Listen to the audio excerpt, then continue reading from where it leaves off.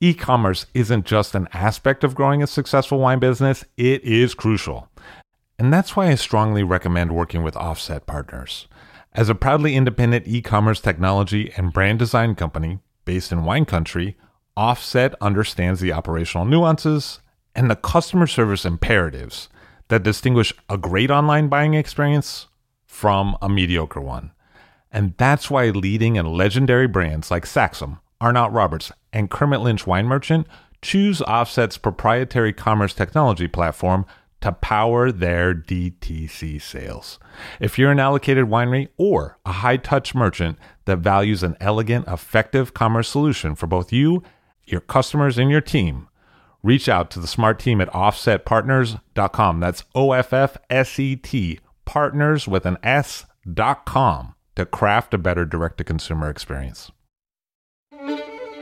I'll drink to that, where we get behind the scenes of the beverage business. I'm Levi Dalton. I'm Erin Scala. And here's our show today.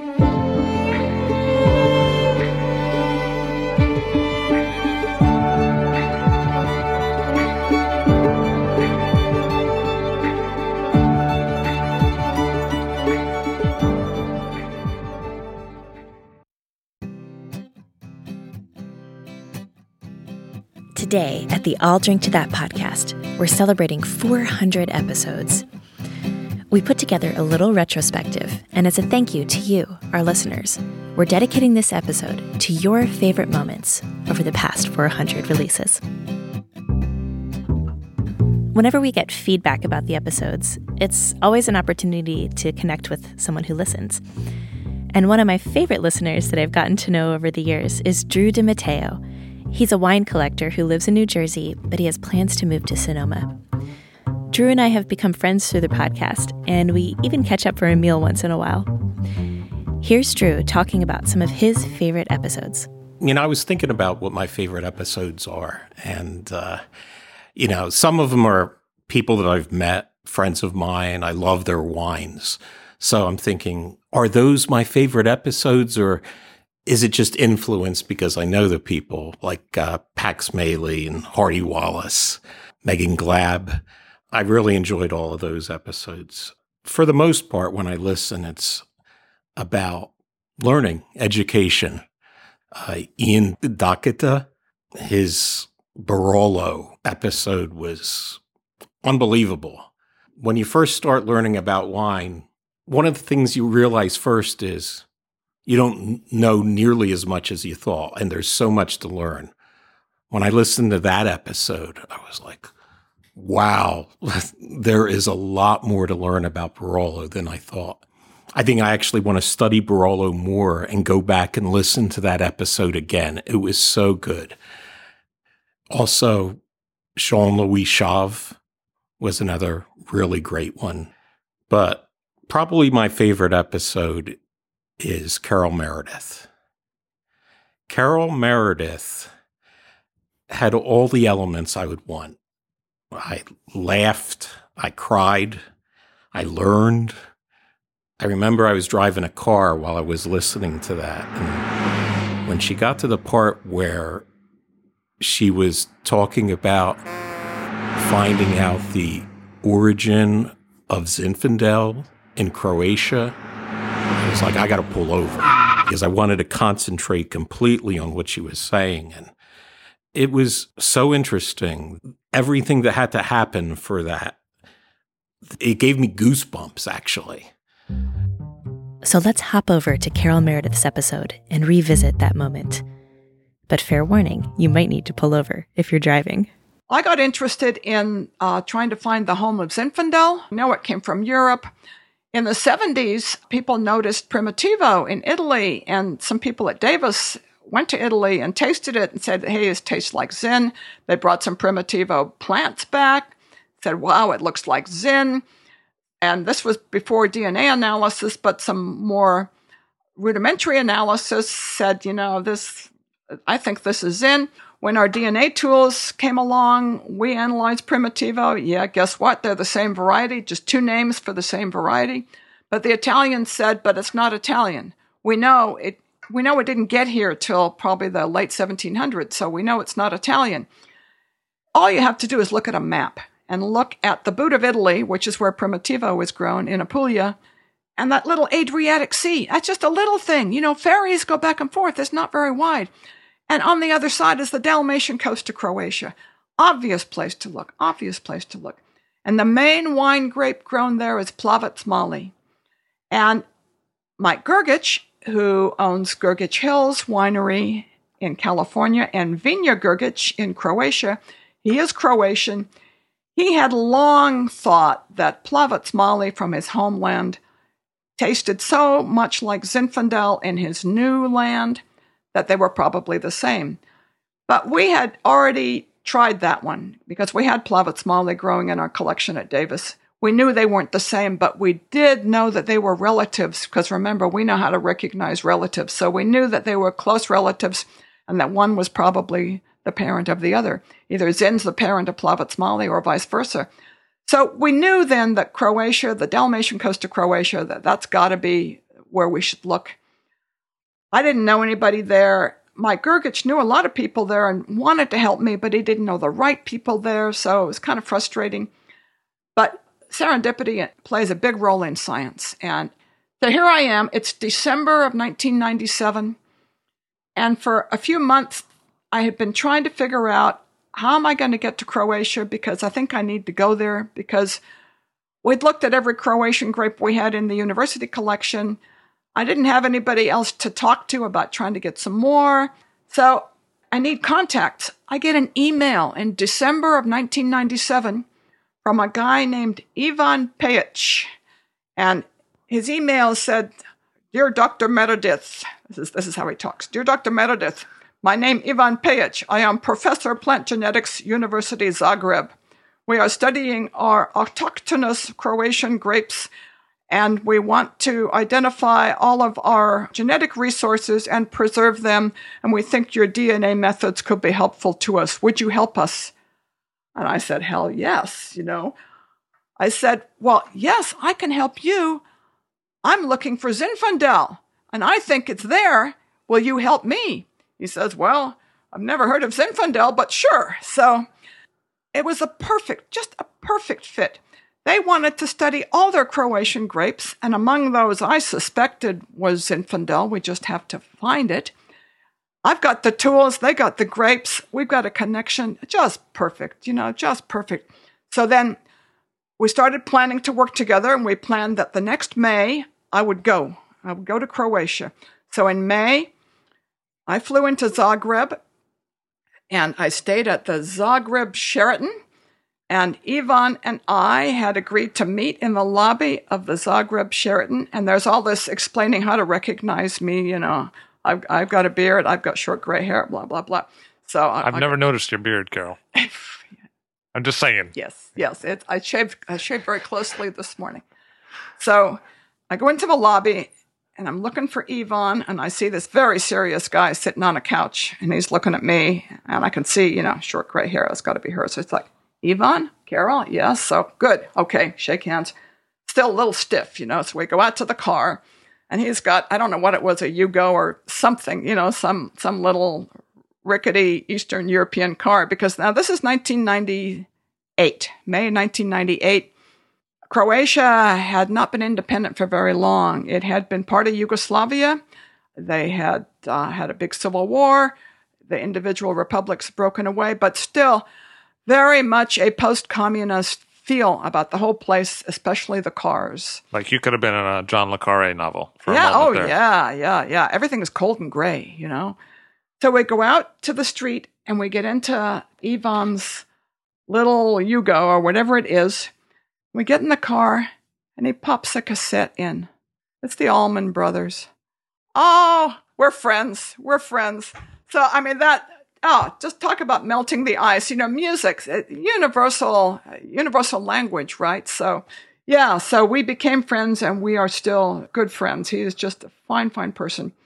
And I very soon met his colleague, Eddie Malatic, also at the University of Zagreb. And those are my two Croatian collaborators. Is he more of a Doobie Brothers guy? I don't know because Ivan is more of a soulmate to me. Got it. Eddie's been a little stiffer, and I haven't spent nearly as much time talking to Eddie as I have to Ivan. Ivan and I are more on the same wavelength about a lot of things. And Eddie's quite a bit younger, and maybe that's part of it. And Eddie's trained as a viticulturist, whereas Ivan is trained as a geneticist. So scientifically, we're more on the same wavelength, too. That other guy might be a Guns N' Roses guy, is what you're trying to say. He might be. I don't know. I'm trying to remember because I think we must have talked music at some point. I mean, Guns N' Roses is good for plant people, right? I don't know. I've never been a big Axl Rose fan myself. I could never. Just going off the name, though. Yeah, I could. I understand. I get it. It just wasn't that funny, is what you're trying to tell me. Well, that's nice. That's nice. I got it. But, I just couldn't find a connection there. No. So anyway, we started a program of searching through Croatian grapes. And the first trip, I took samples back with me. But then from then on, after that, Ivan and Eddie would go out into vineyards themselves. And what they would do is they would talk to old guys, because we knew that Zinfandel couldn't be a mainstream grape in Croatia, or else we'd already know it. It would be obvious. And besides, their project was focused on finding all the weird stuff that they maybe didn't even know existed, because for them it was their patrimony that was before the communist era. And they knew that it was in jeopardy. Not from phylloxera this time, but from a global economy. And that was the risk. That was the risk that here they've got a depressed agricultural economy. They've lost a lot of people to wars, to industrialization, to people leaving the land. And the few people that are on the land can't make a living, because who wants to buy Croatian wine? Because you can't pronounce the names. And so you've got them being tempted by this global economy that's based on Merlot and Chardonnay, And that was what's tempting them. Let's rip out these grapes that nobody can pronounce and plant Merlot and Chardonnay. And this is what Ivan and Eddie recognized was the big danger. And that's why they had to preserve their viticultural heritage before it was gone. So that was their side of it. Because that's happened twice in this story with Montpellier and these guys. It's almost like you took over the role of the monks, like keeping the literature alive during the Middle Ages. You know what I mean? Like this has happened twice, where the plant people went out and saved the plants. Yes, right? That's right. And it's happened in other countries too. It's happened in every old world grape growing country has now got a collection. France was probably the first to do it, and Croatia may be the most recent. But in between, there's a whole lot, because the heritage is just huge. It's just huge, and it's so easily lost, especially since you can't store grape varieties as seeds. You have to make a concerted effort, and it's expensive to preserve these things. So Ivan and Eddie started going to vineyards and taking samples and sending these samples back to me by FedEx at Davis, and they would send me an email, tell me it was coming, and every little package would have like 10 or 12 new varieties that they had found. And so the stuff we collected on my first trip was not Zinfandel, okay, but it was useful to them because it was something new.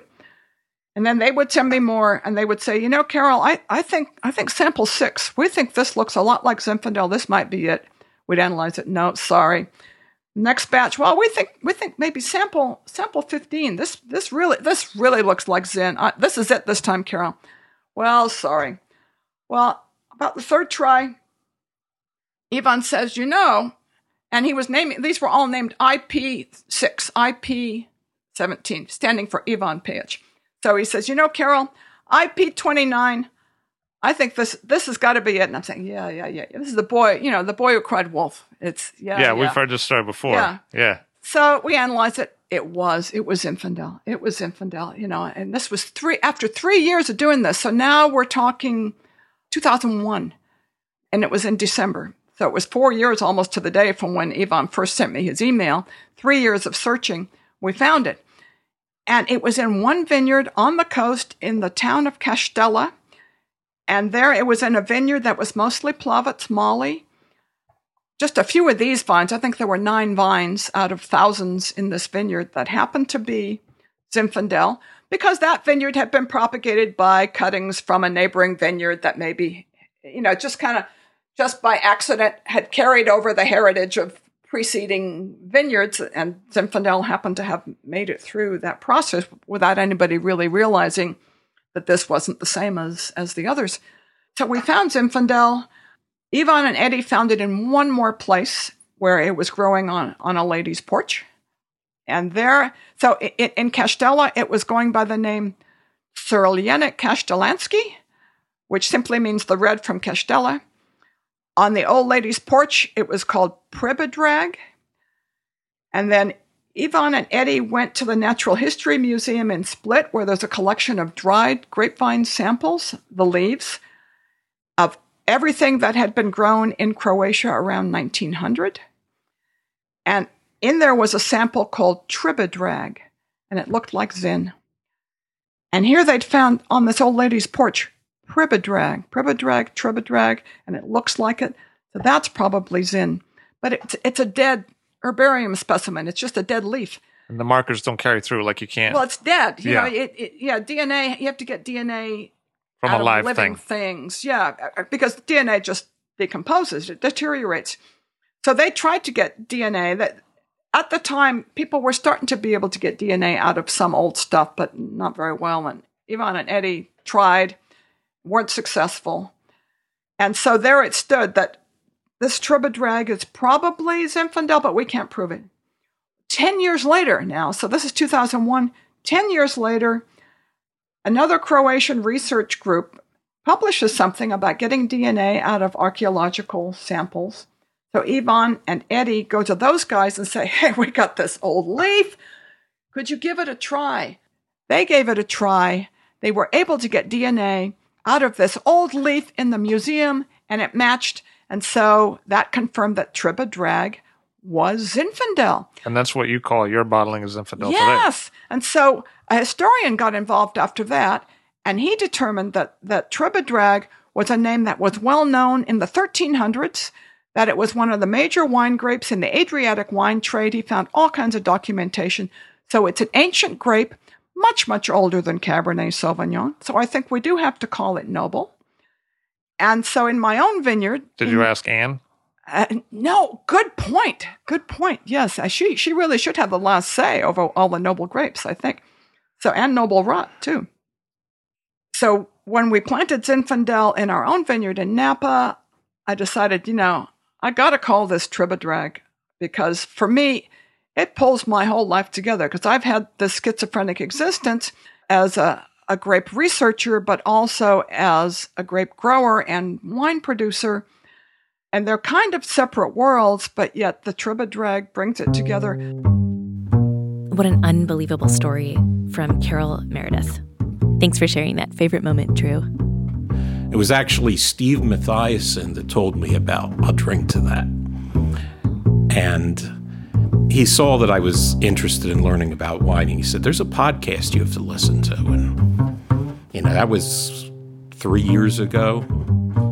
Every time I've seen him since then, I thank him for telling me about I'll Drink to That. And a few months ago, I passed through Raleigh, North Carolina, and I met up with a sommelier there, Hai Tran, who's been a listener for years. Hai is the beverage director of The Rittenhouse. We caught up in a bustling pastry and coffee shop in the heart of Raleigh. Let's find out what some of Hai's favorite episodes are. I was like, man, I've listened since episode 1, and listened through all of it. And I was like, how am I going to run? What are we at, like 390 or something now? How am I going to pick, like, a few, But one of the more recent ones that I am still listening to multiple times is the Eden de Agata one. That one was just a phenomenal interview because, as much as I've studied and read and even visited the area, he just put a fresh perspective on all. The way he describes, it just creates a whole new set of imagery and inscriptions and really help further solidify the knowledge for, the Piemonte, the different communes of Cruz, that you find in Barolo and Barbaresco. And it's all seeing what he's excited about, And it was one of those interviews, like, when it was over, you're just like, when is part 2 coming out? You hear that, Levy? Eden de Agata Part 2. The people have spoken. Let's make that happen this year. let's check out that episode that a few listeners have mentioned as being one of their favorite episodes. Now, I hate to talk about cru quality because, to do a true zonation would require years. It's a life's work. You'd have to taste wines for about 50 years. You'd have to make sure that you tasted them from producers who work more exactly in the same way. Because clearly, if one guy's got vineyards in Terlo and he's macerating 6 days and using barriques that are brand new, and the other guy's got vineyards in Terlo right next door, but he's macerating over 35 days in big oak barrels that haven't been cleaned in ages, it's just too hard. How can you say Terlo? It's very, very hard. So that's why I say it's literally something that would take 60, 50 years to do. But having said that, there is no doubt that there is a general quality to the wines as you move south of the town of Barolo and into the area of Novello, which is the next commune. There are 11 communes that can make Barolo. And just like we have, like I said, Saint-Estèphe and Pauillac and Margaux, in Barolo is the same thing. So Novello is one of these 11. Now, the soils of Novello are actually very, very compact and tough. And they're actually Ceravalian in origin, even though they're sitting right beside the Tortonian soils of Barolo. That's because when the geologic formations happened, they didn't just move straight down, but they moved in a circular or clockwise fashion, actually counterclockwise fashion. And Novello, therefore the Barolo communes right above Novello area are characterized by very tough tannins. And where it is less interesting compared to, for example, to the wines of Monforte and Serralunga, tannins are really rigid, and the wines usually don't have quite the depth of flavor as, for example, the best of Monforte and Serralunga, other highly compacted Ceravalian soils. I mean, I love a good Terlo, don't get me wrong, but probably I'd go for a good Canubi or a good Sermassa first. You mentioned Novello, and that's an area where a lot of producers in more recent years have moved into to plant. And so it seems like an area where every time I turn around, someone has a bottling from Novello. Yeah. So what should I understand about Novello as a place? That's a fantastic question. You get the same thing in Monforte, where everybody now is bottling a Mosconi, and it's another vineyard that's now hot to trot. No, the main thing is Novello was an area that had never been really thought of as an area for Barolo and for Nebbiolo. Again, because Nebbiolo now sells so well, and it's a great wine. Everybody's planting Nebbiolo left and right. The credit for the discovery of Novello per se really goes to Elvio Cogno, one of the great, great names in Barolo. There are some old-timers.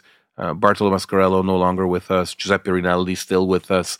Mauro Mascarello and Aldo Conterno. And all these people, they've really created the myth of Barolo. And Elvio Cogno, who worked for years in La Morra and made some of the great, great wines of La Morra, moved to Novello because he believed there was an area with huge potential. And he created what was the first major estate there.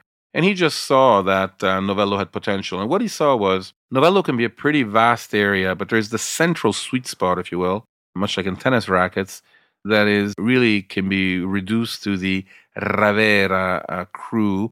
And the Ravera vineyard is really leaps and bounds ahead of most of the others in Novello. There are some other ones that are very good, Bergera and Pezzole. But Ravera seems to be a very high quality site where the wines have a little bit more depth and a little bit more complexity than other areas of Novello where the wines tend to be more linear. And speaking of sweet spots, there's a central portion to the central portion, which is Ravera, a central part of the Ravera vineyard, which is called Bricco Pernice. It's a higher spot. Pernice means partridge. I guess there must have been partridges flying around there in the old days. That gives an even more deep and complex wine. And that's when you see that Novello has every right to be considered, along with Serralunga and La Morra and Barolo, as one of the great Barolo communes. David Witkowski, who works with Potomac Selections, importers and distributors, he works with some of the winemakers whose interviews are in the I'll Drink to That podcast. His favorite episode was of one producer who is near and dear to his work.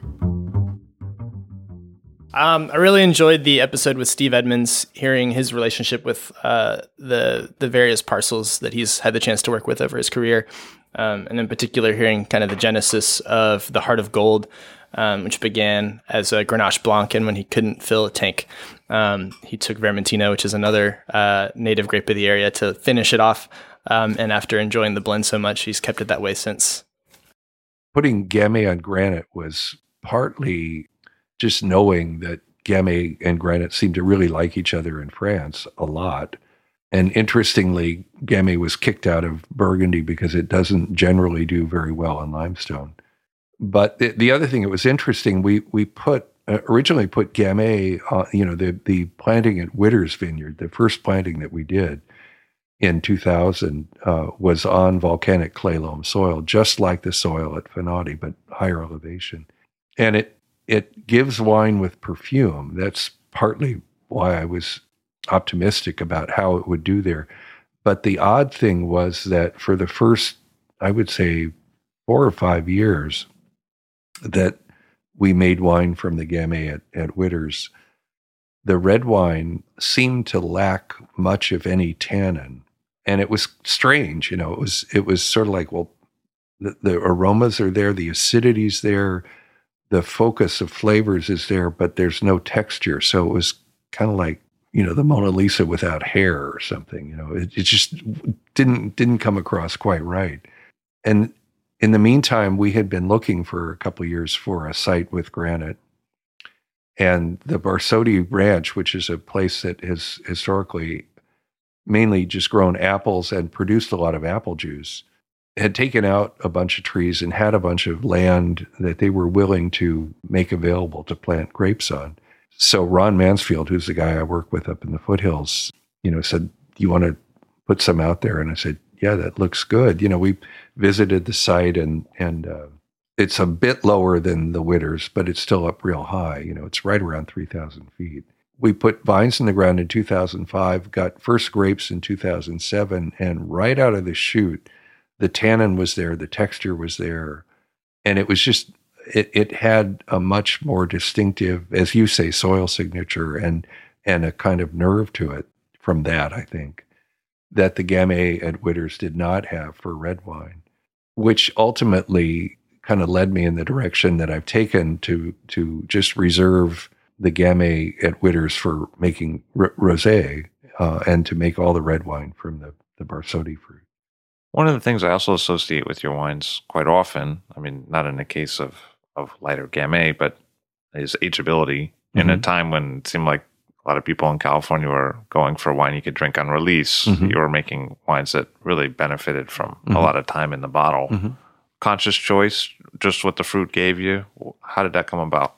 I think really more than anything, it's just the way that my nervous system reacts to my raw materials. And I think that kind of goes back to what I was talking about the question, what's my role? I'm the person who has to, the wine has to be made as part of a process of the interaction between the fruit and the winemaker. And so it's not like there's a conscious idea that I've got, I'm going to make the wine taste this way, but it's more like this conversation that I'm having with the fruit, which leads to these wines that are, for the most part, pretty structured. And I think it's that structure initially that makes it possible for the aging to play out the way it does. The other thing I think, and this is something that has evolved over the years, part of this narrative that I keep trying to construct for myself about what I'm doing. I started, this was actually after a tasting I did in Chicago with Robert Mayberry, who'd written a book about the Rhone, who spent a couple of months every year in the Rhone during the summer. He was an instructor at a college in Michigan during the rest of the year, and then in the summer he'd go live in the Vaucluse.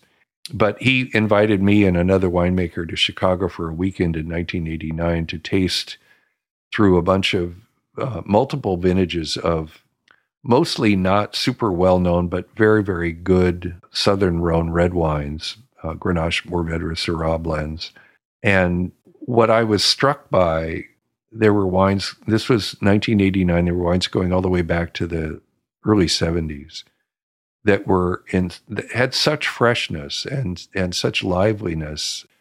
Not primary fruit, it was definitely evolved, but the wine still had so much energy.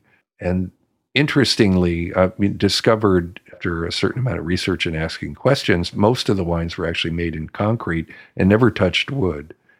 But the other thing is that they were often in the bottle prior to the succeeding harvest.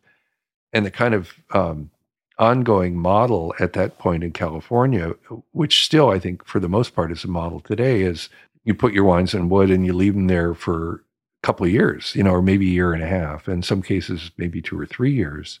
And they get better, from that. And that suddenly, it started to make sense to me that wasn't necessarily the thing that I wanted to be doing, nor what I felt would give me a successful outcome.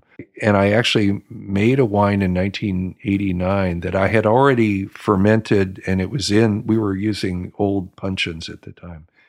So it was in wood, but it was in these larger, like 20-year-old puncheons, but it was still real primary and pretty fresh. And when I came back from Chicago, I started recognizing things in the wines that I had been tasting in these wines from the Rhone at the tasting in Chicago, and kind of putting things together in my head in a different way, and decided to start bottling in the early summer following the vintage, get the wines into bottle real fresh and let them do most of the aging in the bottle. And I think that has a huge part to play in that whole thing of, how do the wines age?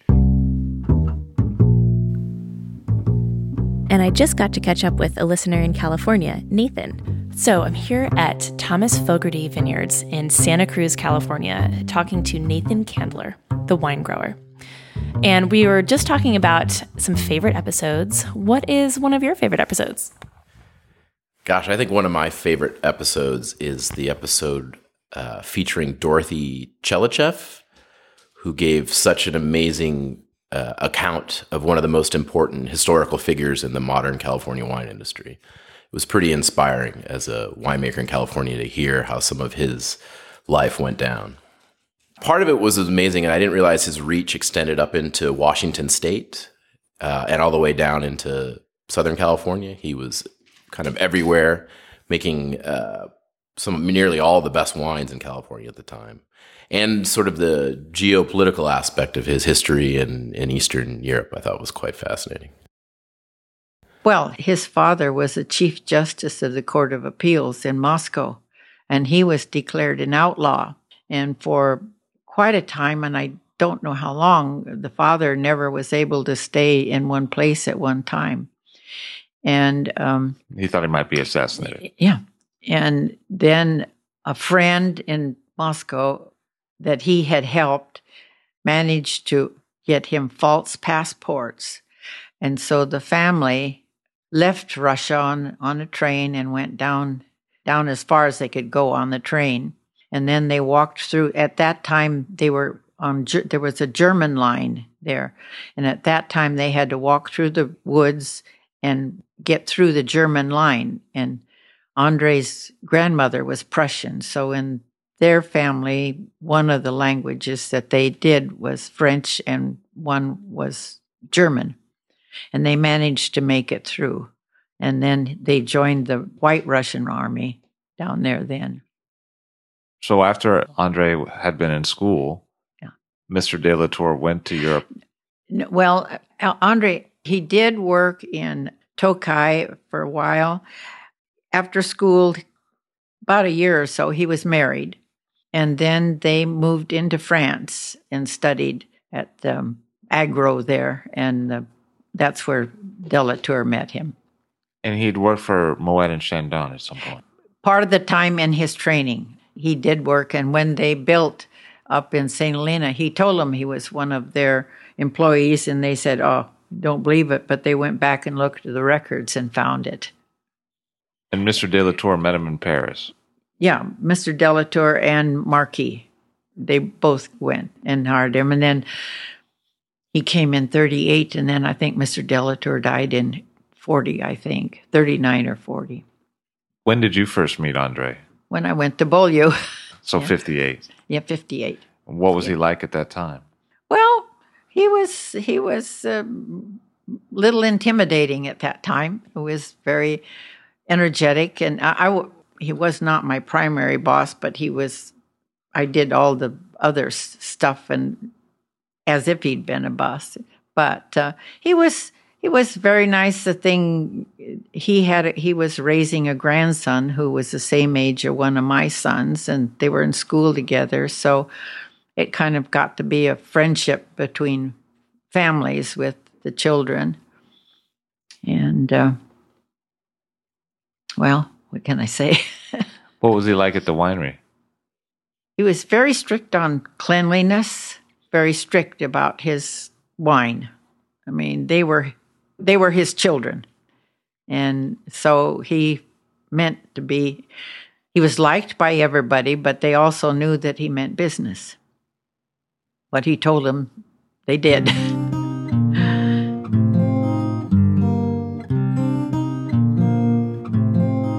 Levy does such a great job with his interviewing style. He just seems to know how to get the most out of it.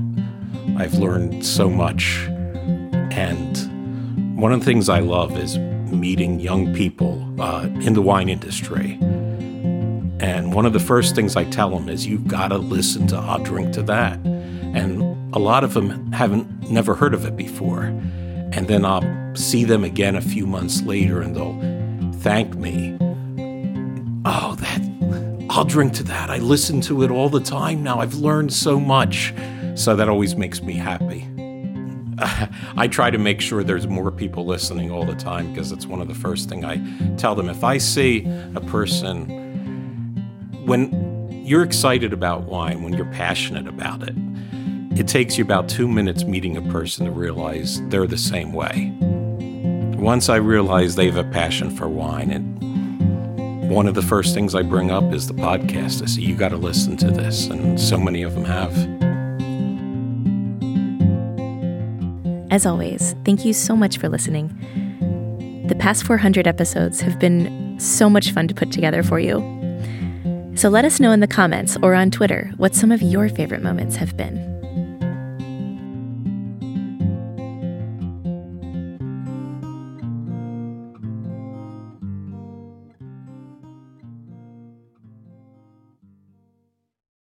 I'll Drink to That is hosted and produced by myself, Levi Dalton.